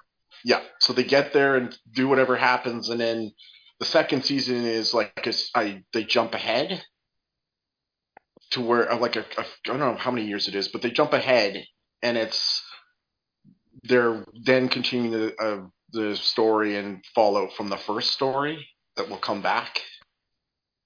Right. So they... I mean, I don't know how it is in the game. Is it in the game is convenient where they're looking at a map in the hospital and they say, well, it looks like it's Salt Lake City because they have lines drawn to it. Is that how it is? I think it's a little different, but I mean, those little changes I don't mind so much. Yeah, it was sure. Just like they go to the effort of getting the university done really, really well, as it is in the game, where there's actual you're the same stairs and the same hallways and stuff. So I mean, the attention to detail again is very, very much there. for a lot of like the setting and stuff. It's just they're making little changes here and there. And I think you mentioned it last episode, I think it was Mike, about talking about the fact that the showrunner didn't want it to be like a video game, or you couldn't do it from the or like that video game perspective. And Well, he that's didn't why want to do the video game stuff in the video game. yeah. So the And reason they leave out the zombies is because the zombies are all like joystick stuff and they're controller pad stuff, and the viewer doesn't have a controller pad, so it's not going to be the same. So we're not going to do that stuff. And it's like you're not quite understanding that's you're missing part of what the draw is, which is the infected. So right. but Well, yeah, so that was it. No, honestly, it reminded me a bit of Sean, you said it was more money that you felt, right? Well, I don't know. I'm just guessing. Gotcha. When they talked about the stuff of not having Jackson in the first game, it was because they didn't have the budget to do it. Because they got they went beyond their scope or whatever, right? So, But for the showrunners, I don't know if it's just a situation where if you're going to do this stuff, you're going to do it well, but it's going to cost a lot, so you're not going to do it very often. Which, okay, I can understand if it's like budget stuff or whatever, but you do, and I think I mentioned to you, Phil, and I think I mentioned it to you, Barrett, like, you do need to have some zombie in your zombie story. Right. Yeah. I mean, I've said that before. Yeah, so I still agree with that point. Right. So, and it doesn't mean that the show is bad or anything. I don't think it's bad. Right. And it was my point, which is, I could just watch an episode of Yellowstone, and if I didn't want zombies, and it would be as better or as good as any non-zombie episode of this show, right? Yeah, at this point, my wife could have watched this show because there's barely any zombies in it, but she wouldn't because it's supposed to be ostensibly about zombies. Right, right. What it reminds me of a little bit is going back before, the last 20 years. Like there was a Punisher film in 1990 starring Dolph Lundgren. Oh yeah, awesome film. Well, but the thing people know about the Punisher is the look and the skull on the shirt, and they didn't put the skull on the shirt because it was too comic booky. So it's sort of like, and that feel like they're making a comic book movie, but they're ashamed to admit that it's a comic book movie. Yeah. And it's sort of like this feels like, they're making a video game show, but they're afraid to admit it's a video game show. You have to, try and make a horror movie but no, I'm not making a horror movie. I'm making an intelligent thriller, a psychological suspense film. Just admit you're making a horror film. Don't run from the thing that you are. And I feel like now either the showrunner doesn't get it and doesn't understand it. I am curious I know a lot of people are loving the show, but they are or were. I haven't really looked at reactions since then, since that first episode. Right. But it appears a lot out. It appears that it's also the folks that are watching it do like it, because if you don't like it, you just stop watching it, right? And since it's not a huge hit, like a box office hit or a show that millions and millions and millions of people are watching, what does that mean? To the pool of fans that are watching it that obviously like it, because if they weren't liking it, they wouldn't watch it, as me and Barrett just mentioned. So, I don't know. I don't know what. See, it's like, I guess, like, and I think your comparison to Yellowstone is pretty on point. Yeah, exactly. If I go into if I'm expecting a pizza delivery and I get a hamburger, it's not that I don't like hamburger; it's that I wanted pizza. Right, exactly. That's the point. Right. I didn't get what I ordered. Damn it. Right, and I think I was able to enjoy this episode because I've stopped wanting pizza when I tune into this. Right. I recognized I'm not going to get pizza. Right. I'm going to be given a hamburger whether I like it or not. So I'm just going to settle in to watch a hamburger. And if I'm lucky, I'll get a pizza burger. Yep. Right. That's exactly where I am. That's why I've just started enjoying it more. Because I've stopped worrying about whether there's going to be zombies, because they'll be there when they're there, and otherwise I'm not going to see them. Right. Well, and I just want to be a defender of the people that want the zombies, because the joke about The Walking Dead was, well, it's not just the zombies. I mean, it's really a people story, and that's fine. That's fine. But again, one of the aspects of the story is the zombies, and so you want to see the zombies, not necessarily, and again, I'll say the word. The problem with Walking Dead. The problem with Walking Dead was that the zombies were almost superfluous, but they were all around. Yeah. But the human danger was more than the zombies' danger. Right. Especially and they were only used. They were used conveniently, and they were slow. When they wanted, they were used conveniently when they wanted someone to die by a zombie. Right. And the thing is, the zombies were there, but that is a criticism of almost any zombie movie. Almost any zombie movie, the zombies are in the background, with very, very few exceptions. And the main drama is the humans, and then the zombies are added only when they need a moment of danger or something to spice things up. Right. Well, that's why I think zombie movies are better than TV shows, because a zombie movie is anywhere between an hour and a half to 2 hours, and you're going to have plenty of zombies in it. Even if they are superficial to the characters, you're still going to have plenty of zombies, because that's the point. I mean, the Dawn of the Dead remake had a great Return of the Living Dead, man. A great behavioral whatever between all the characters, but the zombies were always there, and it was awesome. So I think that's what a problem is with a lot of these TV shows that don't have a time limit. No, that makes sense though, in the fact it doesn't give urgency. Aspect. Yeah, exactly. Urgency, right? Urgency, exactly. Yeah.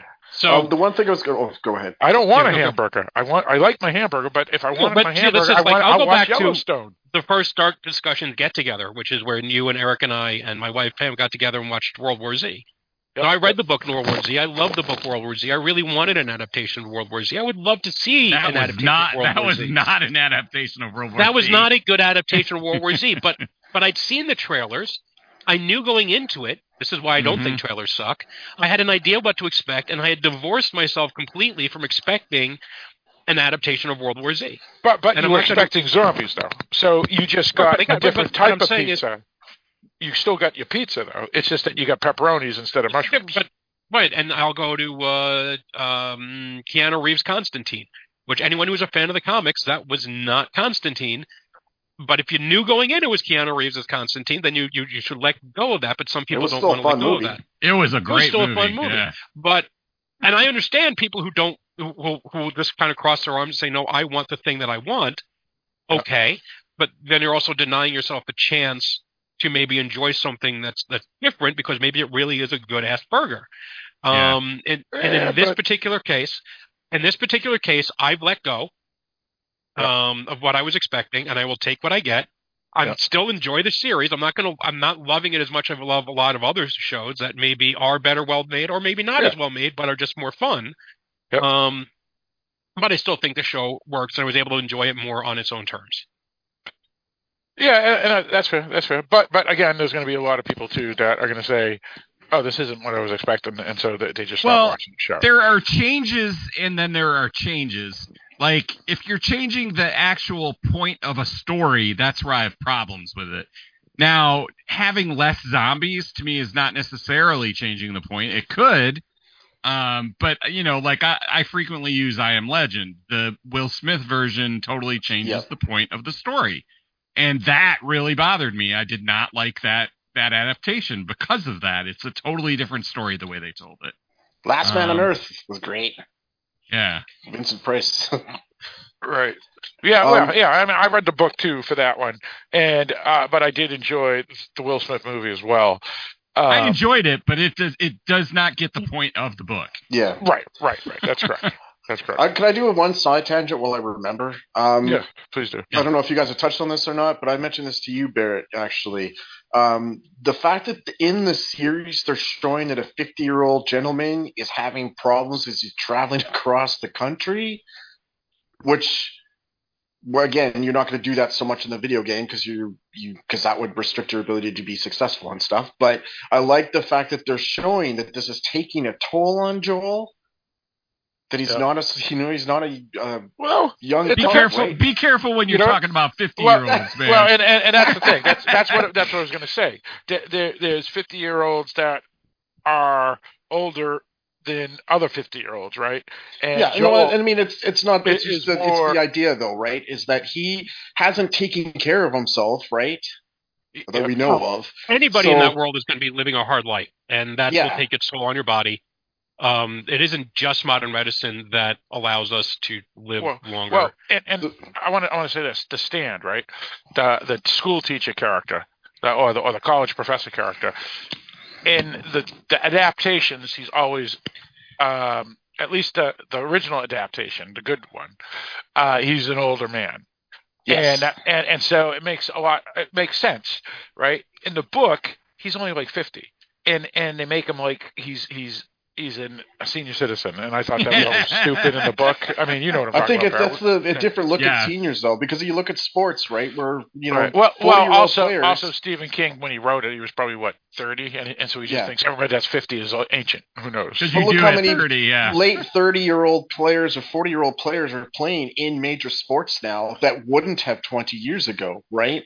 So I kind of get if depending on when you're initially writing the story, if you've had those kind of advancements where people in lots of different aspects who are older are no, but that's true. But still, 50. My father, when he was 50 back in 1980, whatever, he was fine. You know what I'm saying? He wasn't. So I was a 10-year-old kid. There may be more athletes making it to their late 30s than were, maybe not. But I'm really curious to see a study because you're not the first person who's brought that up lately. I think we noticed the ones. I think the bulk are still not making it.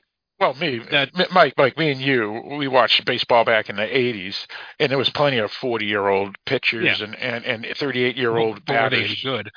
Yeah, they were pretty good. Carly Stremski was still playing when he was 40. Phil Niekro, but you're mostly talking about your Hall of Fame players who are outliers to begin with. But that's the case in all sports. So you get weeded out because of your ability, not because you're old. Right, but I'm saying it's not like the average person who makes it is still going to be playing at 38. The average one who's still going to be out by is a good player. It's not necessarily because he's old. There's a lot of young players like Gabe Kapler that retired early because he just sucked. But he was in better shape than a lot of the people that made it to 40. It's just that they didn't suck. So they get weeded out because of their ability more than their age. Well, but their age does get tied to their ability, right? They lose their ability, right? That's why like Sandy Koufax, he had to retire early because his arm fell off. It had nothing to do because his ability sucked at that point because he just couldn't pitch anymore, so he had to retire. But it had nothing to do with his age. Yes, it did, because his arm wouldn't have fallen off if he wasn't at that age. But he was young. He was only like 31 when his arm fell off. But the point is that the people that make it to 40 that don't have an injury, they're still playing because they're good. The people like Gabe Kapler, who doesn't have any injury and is in good shape of anybody that's 40 that's still playing, it's just that he couldn't hit the ball. Bill, as a wrestling fan, let me throw it this way, is that when I was in my late teens, people like the Macho Man were like 40, 45, and were considered old. There are guys now who are 40 and 45 who are still going, and there isn't the same thing of calling them old or like we're pushing them out of the business because they're too old. Right. Like Chris Jericho's in his 50s. But we're just talking about a guy that's 50 years old in the Stand, right? But he wasn't a senior citizen. They were making him sound like he had arthritis and he couldn't see and he needed a cane. And it's like, oh my God, that's ridiculous for a 50-year-old. Well, it depends on who the old person is. But yeah, in general, 50-year-olds are better off now than they used to be. I think that's fair to say. Yeah, I would agree. I mean, right. We're talking about my analogy was the Stand, and the Stand is from 1981, I think, or 82. So that's 40 years ago. So maybe that 40 years difference, but I still think that was a difference.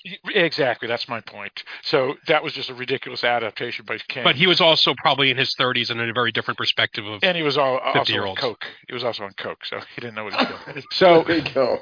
So yeah. So here. Joel, he's 50, and the actor, he's pretty. But I think he's supposed to be 56 in the actual story. But the point was that they're showing though that in his case, it's having an effect on him, which is then why he's questioning why if he can actually complete this. Is it really right? having an effect on him, or is it a mental? It's his mental health, not his physical Well, it health. That's seems the like the problem. physical stuff is acting up, right? No, I remember, think it's panic. I think it's a panic attack. but he doesn't know that mental it's health. a panic the physical attack. thing too, though, Phil. Right? That like the mental and physical, like you at some point you can't pull them apart.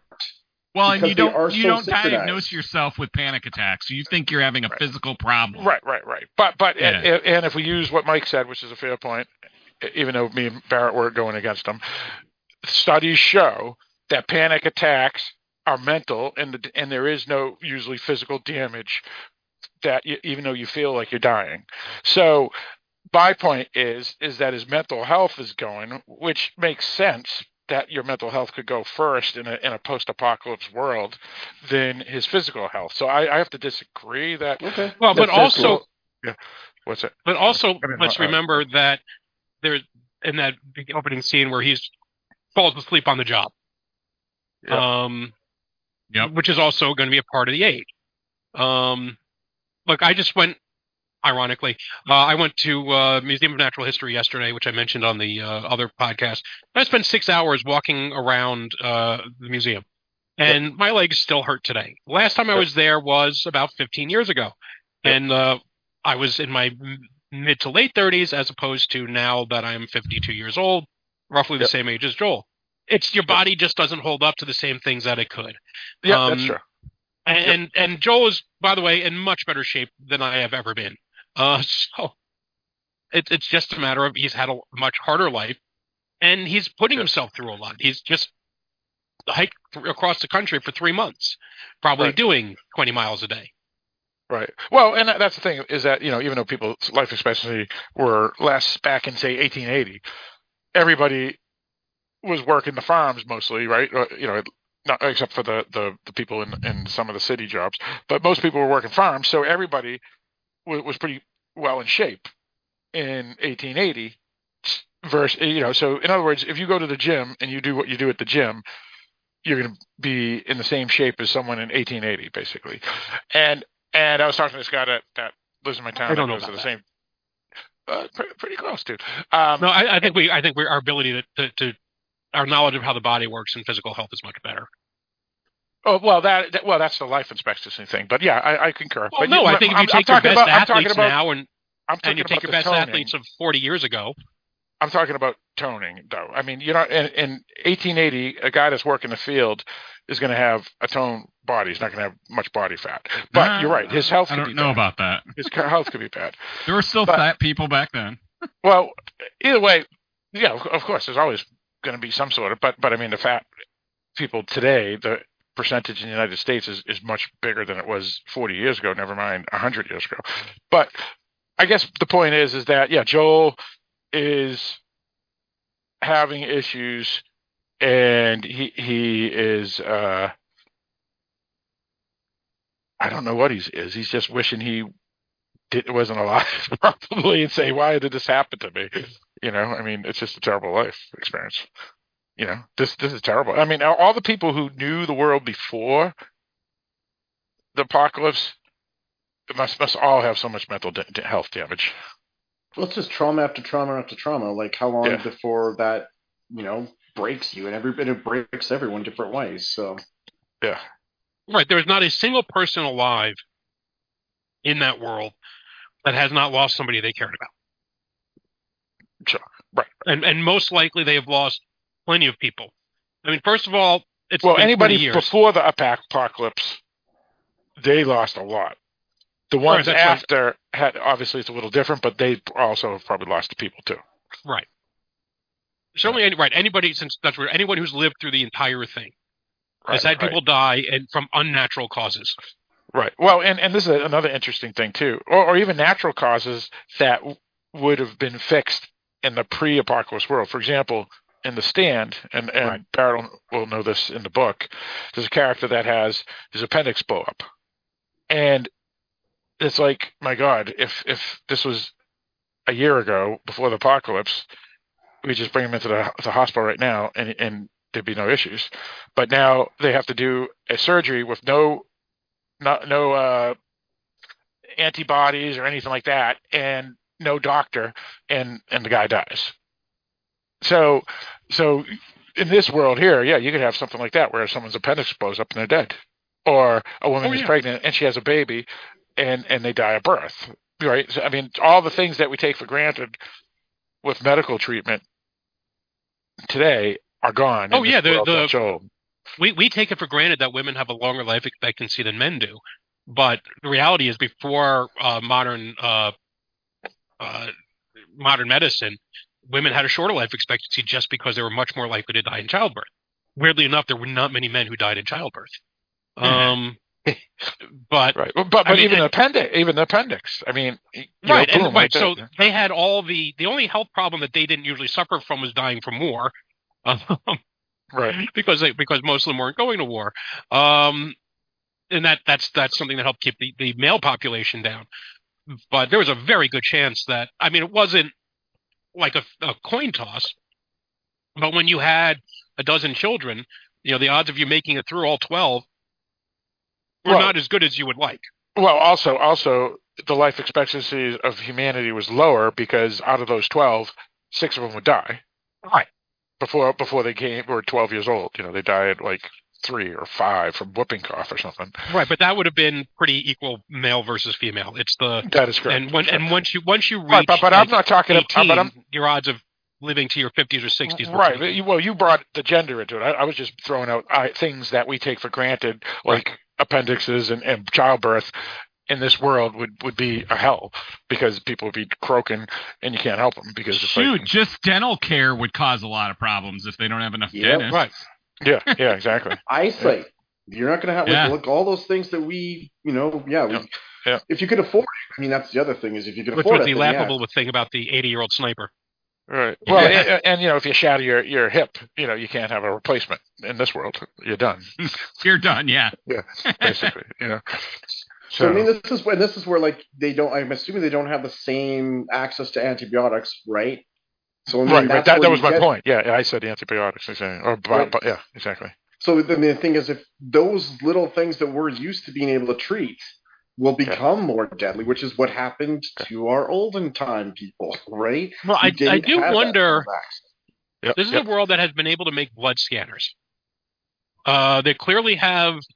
That's true. Yeah. They clearly have the army, so to speak. Now they may be more localized, but I feel like there's some manufacturing capability somewhere, or at least there was. You know what? No, there's cooperation though. Or the apocalypse didn't happen immediately, and it was more slower than we're assuming. They had maybe a 6-month window, and so they were able to develop those scanners in 6 months or something. I don't know, because you're right. It's kind of hard to believe that they would have had the technology and all this stuff working after half the 4 billion people turn into zombies, right? So I don't know. Well, one is what you wonder too, like where was their focus? Because again, we don't have. It's not like we have big governments, right, that are in control of this. Now it's like I think you said, Mike, localized, and we don't know if they're cooperating. And in the game, it's really hinted that people didn't cooperate, and like getting anything from even just across the country, let alone other countries, is extremely difficult. Right. So, well, even in the game, right? They talk about Bill and him trading with people, right? And it's a pain in the ass, just to trade with him. Never mind with, like you said. Well, I think he might have been an extra pain in the ass compared to most people. Well, yeah, he was a prick anyway. He was yeah. But like, for example, they talked about the Kansas City femro was supposed to be particularly brutal. So we all know that these there was like the Boston femro. There's femro all over the place, but how aligned are they? Is there a central authority? It doesn't feel like they are centralized. It feels like it sounds like they're almost like city-states or fiefdoms. Right, not anymore. Right. But yet they're still carrying the same label. Yes. Right. Exactly. So like I said, we're still kind of a little bit grasping at straws as to the larger world here. Right. But at least until some point, there had to be something. They have to have some way to be supplying themselves. And unless they have massive storehouses of ammunition and weapons somewhere, there has to be some ability, even if it's a limited ability, to manufacture these things and maintain them. Right. Right. So this apocalypse doesn't, based off of these interesting inventions, is much more successful than the apocalypses we've seen in other films. That's for sure. Definitely than in Walking Dead. I mean, just this place they go in this episode is well formed. You know, those gates were really nice that they had. And I mean, it was a pretty well built wooden facade that was all. Well, they out talk there. about it. It started with the gated community, right? Right, but I mean that they had to create that huge gate I know. wall. But I just thought it was funny, right? You started with the rich people that didn't make it to give them a good start. Yep. Right. Yep. That is true. Let's see. What else is on anybody's list? Anything? Anyone got anything? Well, I thought it was interesting that this was Christmas. And it has been 3 months since we last left Joel and Ellie. Right. So and we August, see, maybe? no, we see The stuff happened in September. It was September, but if you notice, September, and I know because it was Joel's birthday. Right, you're right. I meant to say September, not August. That the two children died were September 27th and September 29th. And September 29th sticks out in my head because it's my wife's birthday. But that means that basically 3 months ago, around the time that Joel was first getting together with Ellie, was in September, and so it was really approaching the 20th anniversary of his daughter's death. That's right. Yeah, and the death of everybody, to be for that matter. And the death of everybody, but since the main point I think seems to be focusing on the specifically the trauma that was it Sophie? What was the daughter's name? Sarah. Oh, Sarah. Sarah. That's of Sarah's impact on him, and everything that he's done since then is because of that. Or a lot.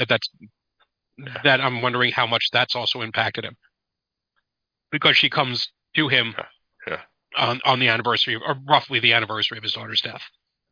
Oh, right. That's a good point, because every year around my brother Christopher, who passed away from leukemia, every year when we got close to his birthday in March and his death day, my father would have these like mini depressions, and he was hard to talk to. So if you have your 20, and this happened through his whole life for 40 years, after, his son died, and still 40 years later, he was the same thing. So it wouldn't surprise me at the 20th anniversary on the death of his daughter, he would maybe, part of the panic attacks, so that could explain a lot of why he was having the panic attacks, why he wanted to get rid of Ellie, why he didn't want to take her anymore, because he was having flashbacks of the hell of his mental health of losing his daughter.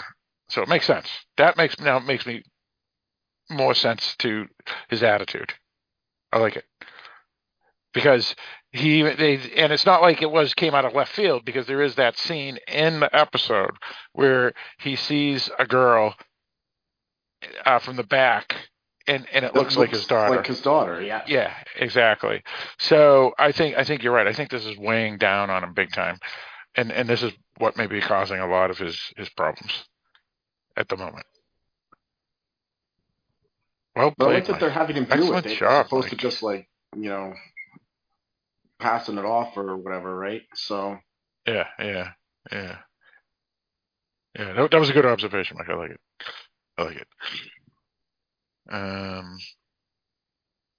What's your thoughts, Barrett? You haven't said anything on that one. Which one was that? Sorry. About the 20th anniversary and being close to the day that his daughter died. That's one of the reasons why he's having his breakdowns and his panic attacks. I mean, it could be. And sorry, I was listening. It just kind of, my brain went out for a minute there. It's all good. It's late my for you guys. 50-year-old brain. Oh, yeah. I think it could be. I mean, all those things combined, I mean, I don't know how anybody's surviving, into their 50s in this world, because it wouldn't be a very fulfilling world. It would be a constant survival battle.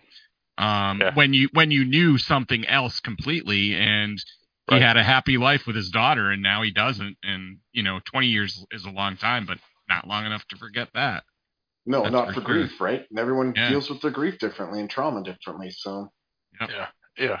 Well, I mean, that's the whole point of him losing everybody, right? Losing Tess, losing Sarah. The thought of you don't want to get close to Ellie because then you have your history or track record, which is you get attached and you lose them. Yep. So I see that whole thing of like why he tried to keep the distance. Yep. Was because he didn't want to have another one on his soul. Yep. Or he just didn't want to have that pain again if something bad happened. All of it. Yeah. Right? Yeah. Exactly. So. Yep.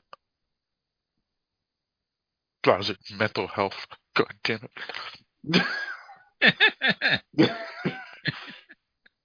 Let's see. What else? Nice anything else? The other version of the Depeche Mode song they used from the first episode. Oh, why they use one in this one too? Yeah, the end song at the end of the episode was the same song, except it was like a different cover version of it. Yeah. Oh, okay. See, I missed it because I was trying to fast forward to them speaking, and it reset on me. And it's like, God damn it! And then I said, fuck it, and I never bothered. I hate when that happens. Yeah. I don't know. It's weird because Game of Thrones and Westworld never had that problem where they considered all that as part of the episode. It wasn't. In other words, the credits didn't have a pop-up next is coming up next and all this other crap. And HBO for some reason changed it with this one where all the previews pop up in the bottom window while they're rolling the credits, and it's like, let's get this off the screen.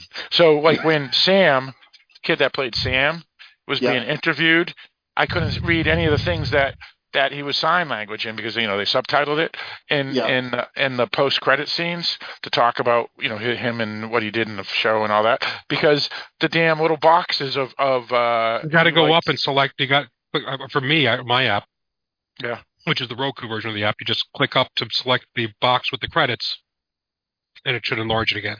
Well, I don't have any of that on my but that's end, not but that's not what happened for mine. Mine is the credits are still the whole big screen. But then they have 3 boxes at the bottom of the screen that show if you like this, here's Game of Thrones, and if you like this, here's, so they have 3, and it's on top of the credits.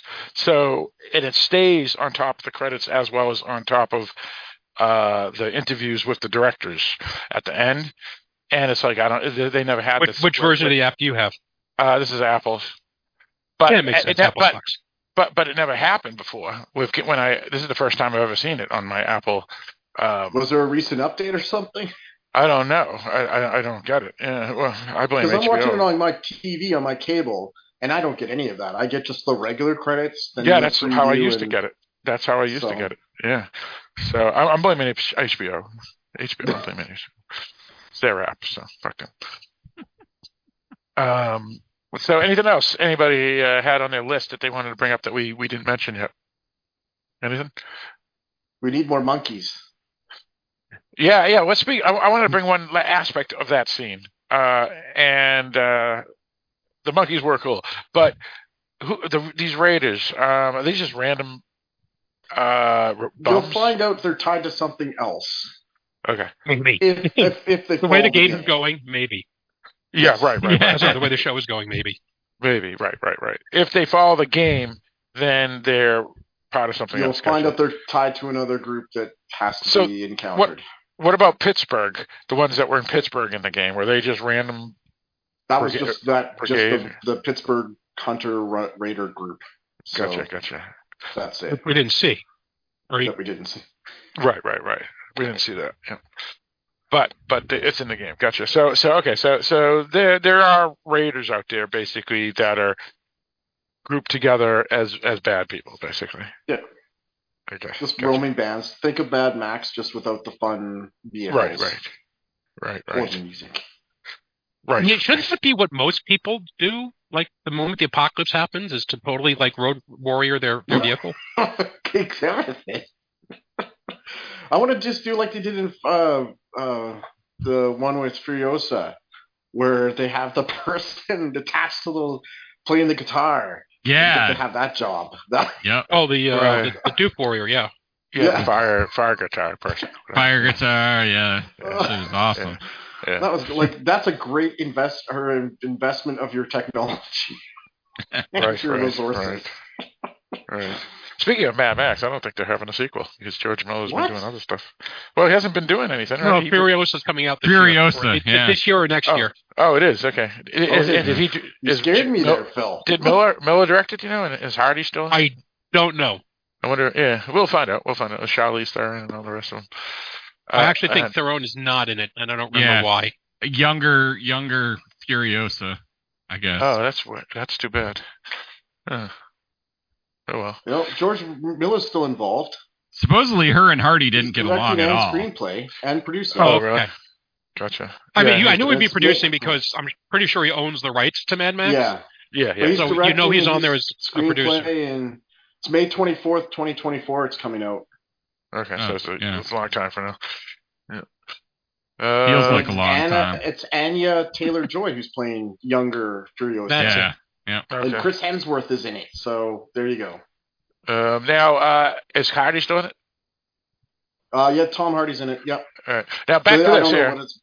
All right, but let's get back to here because our listeners are saying, "Why the hell are they talking about fucking Mad Max?"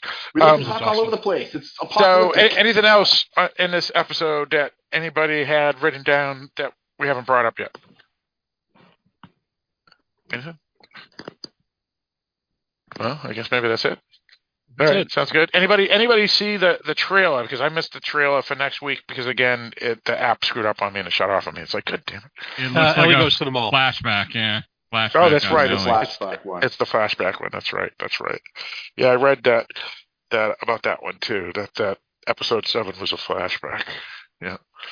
And there's only 2 more episodes after the flashback scene, so there's only 3 more episodes of the series. So that's interesting. So the penultimate episode, I believe it's only 9. Is there only 9? Pretty sure that's right.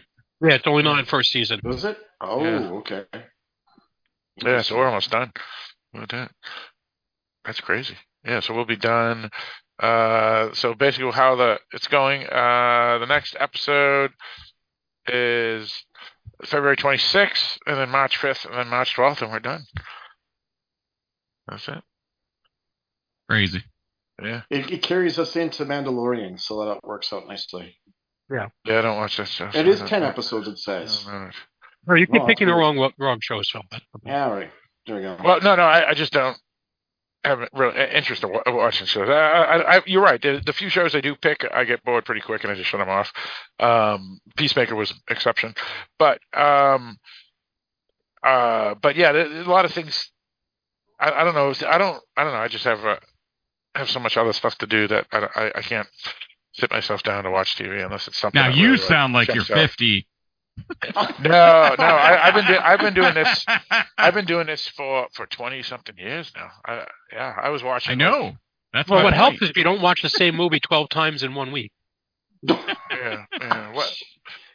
Yeah. Well, I don't know. I just have other entertaining things to do than if it doesn't. Something has to work for me. That's all. I'm not trying to poo-poo other people's opinions of material. It's just I'm picking. Everyone's got their thing. That's the way it is, right? Nothing wrong with that. You got kids in a family. You had them late, so it's gonna take a lot of your time. Yeah, you have that's true. Well, and then I go to the gym all the time, and I take walks with the dog all the time, and I read cookbooks continuously because I love cooking. So I got all this other stuff that I do, and I play video games and stuff. So I don't have time for television shows. It seems it's kind of weird, but yeah. All right, so I think we can probably wrap up this episode here because it seems like we wasn't really much to talk about. I mean, there was a lot to talk about, but I mean, it was, it was like easily sectionalized. It wasn't like huge set pieces to discuss or anything like that. So right. The problem is that most of it is these characters got together and they talked. Yeah. Yep. And it wasn't necessarily things that were hugely important to the main storyline, I think. if that makes sense. At least in my Well, I mean, opinion. there was important character growth and character development and clearing the relationship, but in the end, if they had cut from when they were like, if they just did 3 months later, and instead of 3 months later, they were going into the old man's cabin in the village. If they had just cut to them at the university, would the episode with characters have been fundamentally different?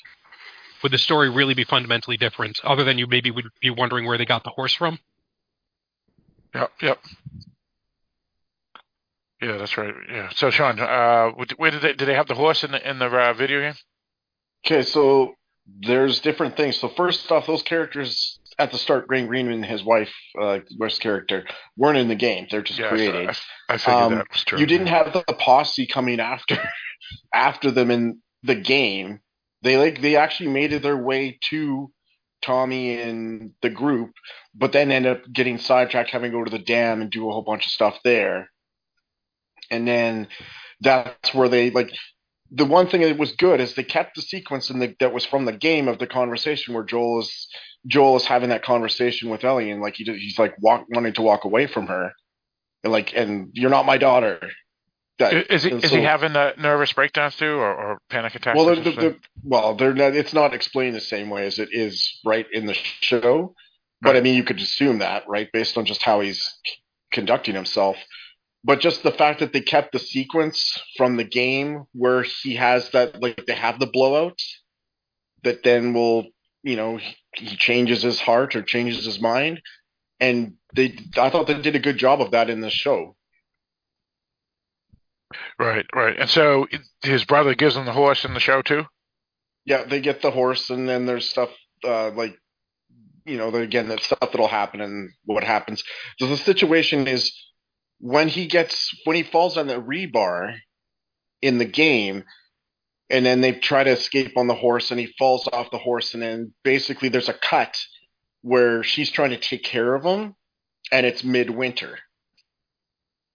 And then there's she has to go out and provide for them because he can't move, he's mortally injured, right? Right. And this is where this is kind of like The Stand. It's kind of like The Stand. The situation where what's his name is laid up, right? And then MON comes along and has to take care of him, right? Right. And during and in the book, not in the shows, he's in it. They have to stay in a hotel somewhere in the middle of Colorado until the winter passes. Can clear so they can make it through.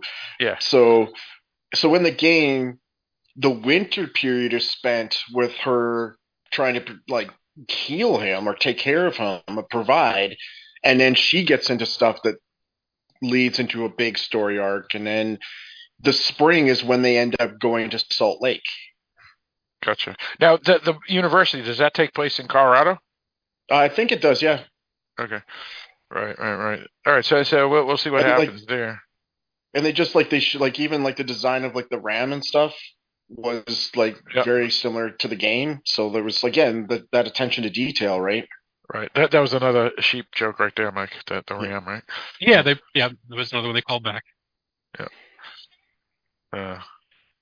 All right. So we got a cliffhanger for until 2 weeks from now. We're having a flashback. But I'm assuming they're going to go the same route as the game, maybe, because there's no way they can get to Salt Lake City if in the condition he's in, based off of what we just saw at the end of this episode. I just assume that they're speeding up the sequences, right? Of in the pacing. So yeah, for sure. Yeah.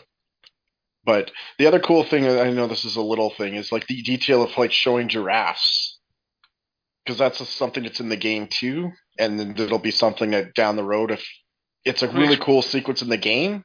What do you mean giraffes? Explain. Because there's giraffe pictures and shirts and stuff, and that's in the game as well, and it hints to a cool sequence. It's not a spoiler or whatever, but when they get to Salt Lake, where they actually they're walking into Salt Lake, and then they Ellie freaks out because she sees giraffes. she's never seen them live and, giraffes. And were there giraffes in this episode here you're talking about? Of some pictures Well, of them? they kept hinting in this, as the showrunners talked about it, as having like different like little pictures and little things that for fans of the game, they would see that those are Easter eggs. Gotcha. Yeah. So someone like me who hasn't played the game, I wouldn't have noticed them probably. No, but it was cool. Like, and again, this isn't it's not a big spoiler. We know basically where it's going, but when they go into Salt Lake and they see the giraffes, it's a really beautiful sequence in the game. So I imagine that they would be able to do the same thing when they do that in the series. Sure.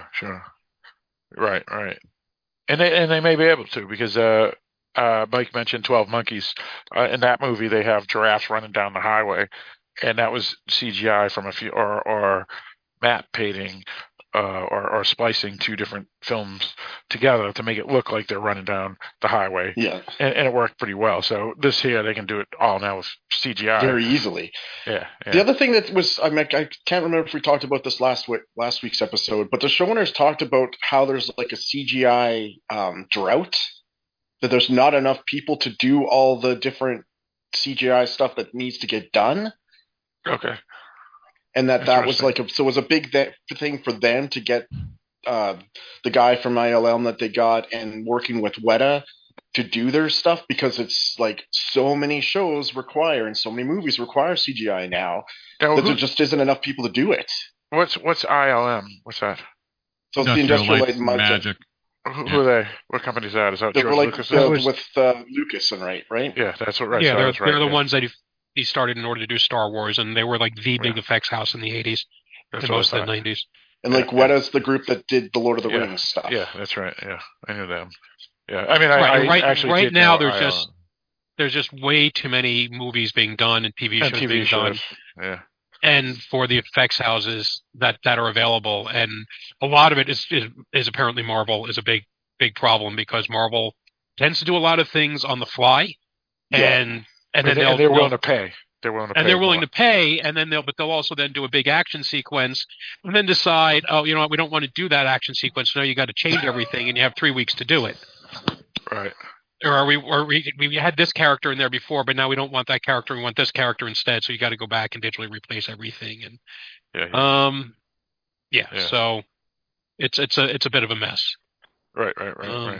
Yeah, well, like the Batista, Zack Snyder zombie film that takes place in Las Vegas. They literally replaced a CGI or refilmed one character with another one, and yeah, exactly. All right. Anything else, Sean, that you want to bring up? No, sorry. I think that was it for me. So okay. Thank you. All right. So I think we can pretty much wrap it up. So next week's episode, its title is called, and of course I went too far. There we go. Left Behind. And now, is this the one with Riley and Elle? Yeah, Riley. Okay. Yeah. So we'll see that one, and that'll be February 26th. Aliza Johnson is the director. Says American film director, producer, and writer. Written by Neil Druckmann, one of the co-showrunners. She has done mostly TV, but and also other things that aren't necessarily related to directing. So she we'll see her episode. It's the only episode of the series I think that she does. So I guess we can give our final thoughts on this episode here, which is called Ken, right? That's the name of it. So let's go with you, Sean. What was your final thoughts on Ken? Well, I think it was a good episode. I think the highlight, again, is just building the relationship with Joel and Ellie. Again, I would like to have more infected stuff. I get that it's not the case. But taking that out, I mean, I think it's done well. I think the cast does a great job, and it's beautifully shot, right? So I think it was a good episode, and we'll see how the flashback episode does. And then just, maybe down the road we can look back and see, was there a situation where this, the pacing and stuff maybe could have been different to tell the story differently, but we'll see. All right, sounds good. Barrett, what do you got? Yeah, I really like this episode. Again, I'd like more zombies, but I can deal with what we're getting. I liked it a lot. I thought the acting was great, the scenery was great, and I liked the storyline.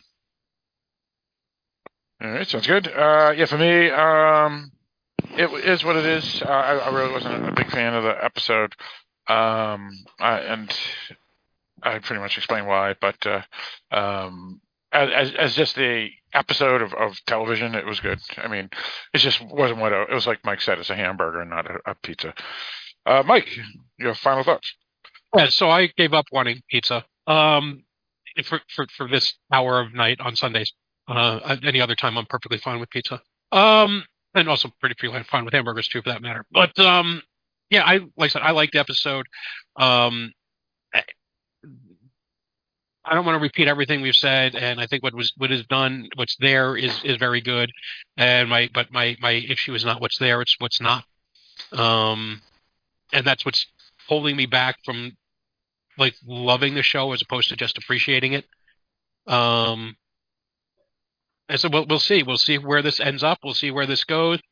But for those who have listened to our other TV show podcasts, there's been a whole lot of other shows that I've kind of held off my judgment on until we got to the end, thinking that there would be a payoff that would justify everything. And my record on that has not been terribly good. I'm just saying. I would concur. I am usually the last person to jump off the bandwagon. But I can think of say Westworld season 3, where I held faith a lot longer than everybody else did of them tying things together, and nope. But anyway, I'm still keeping my fingers crossed. Like I said, I'm no longer expecting anything zombie related anymore from this show at all, and I will be happy with what little we get. All right, sounds good. So that's pretty much it. We will be back on the Tuesday release of our podcast instead of Wednesday release. So next week it will be a podcast release on Tuesday, the 28th of February, that we will have our next episode. Again, please email us at darkdiscussions@aol.com or go to www.darkdiscussions.com and press contact us, and you can email us that way as well. Whichever way you email us, please put in Cordyceps or Last of Us or something like that, so we know that the emails for this podcast here, we know there's a lot of listeners of this podcast through both feeds, the Dark Discussions podcast feed, where you can find this episode, as well as the Rise of the Cordyceps Infected podcast feed, again, wherever podcasts are found. And you can also listen to the podcast directly on www.darkdiscussions.com, because each episode is there on its own page.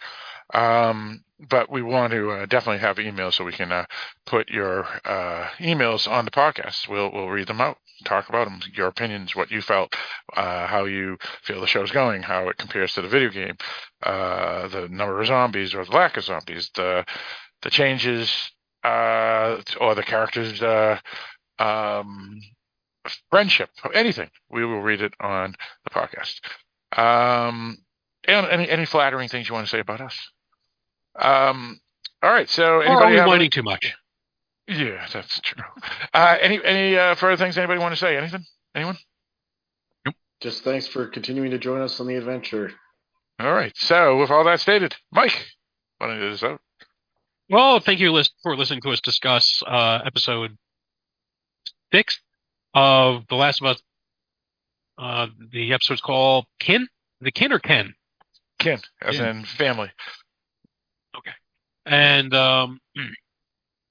hopefully you'll tune in next week, where we will watch episode 1.7. Ellie goes to the mall, and maybe there'll be some infected in that one.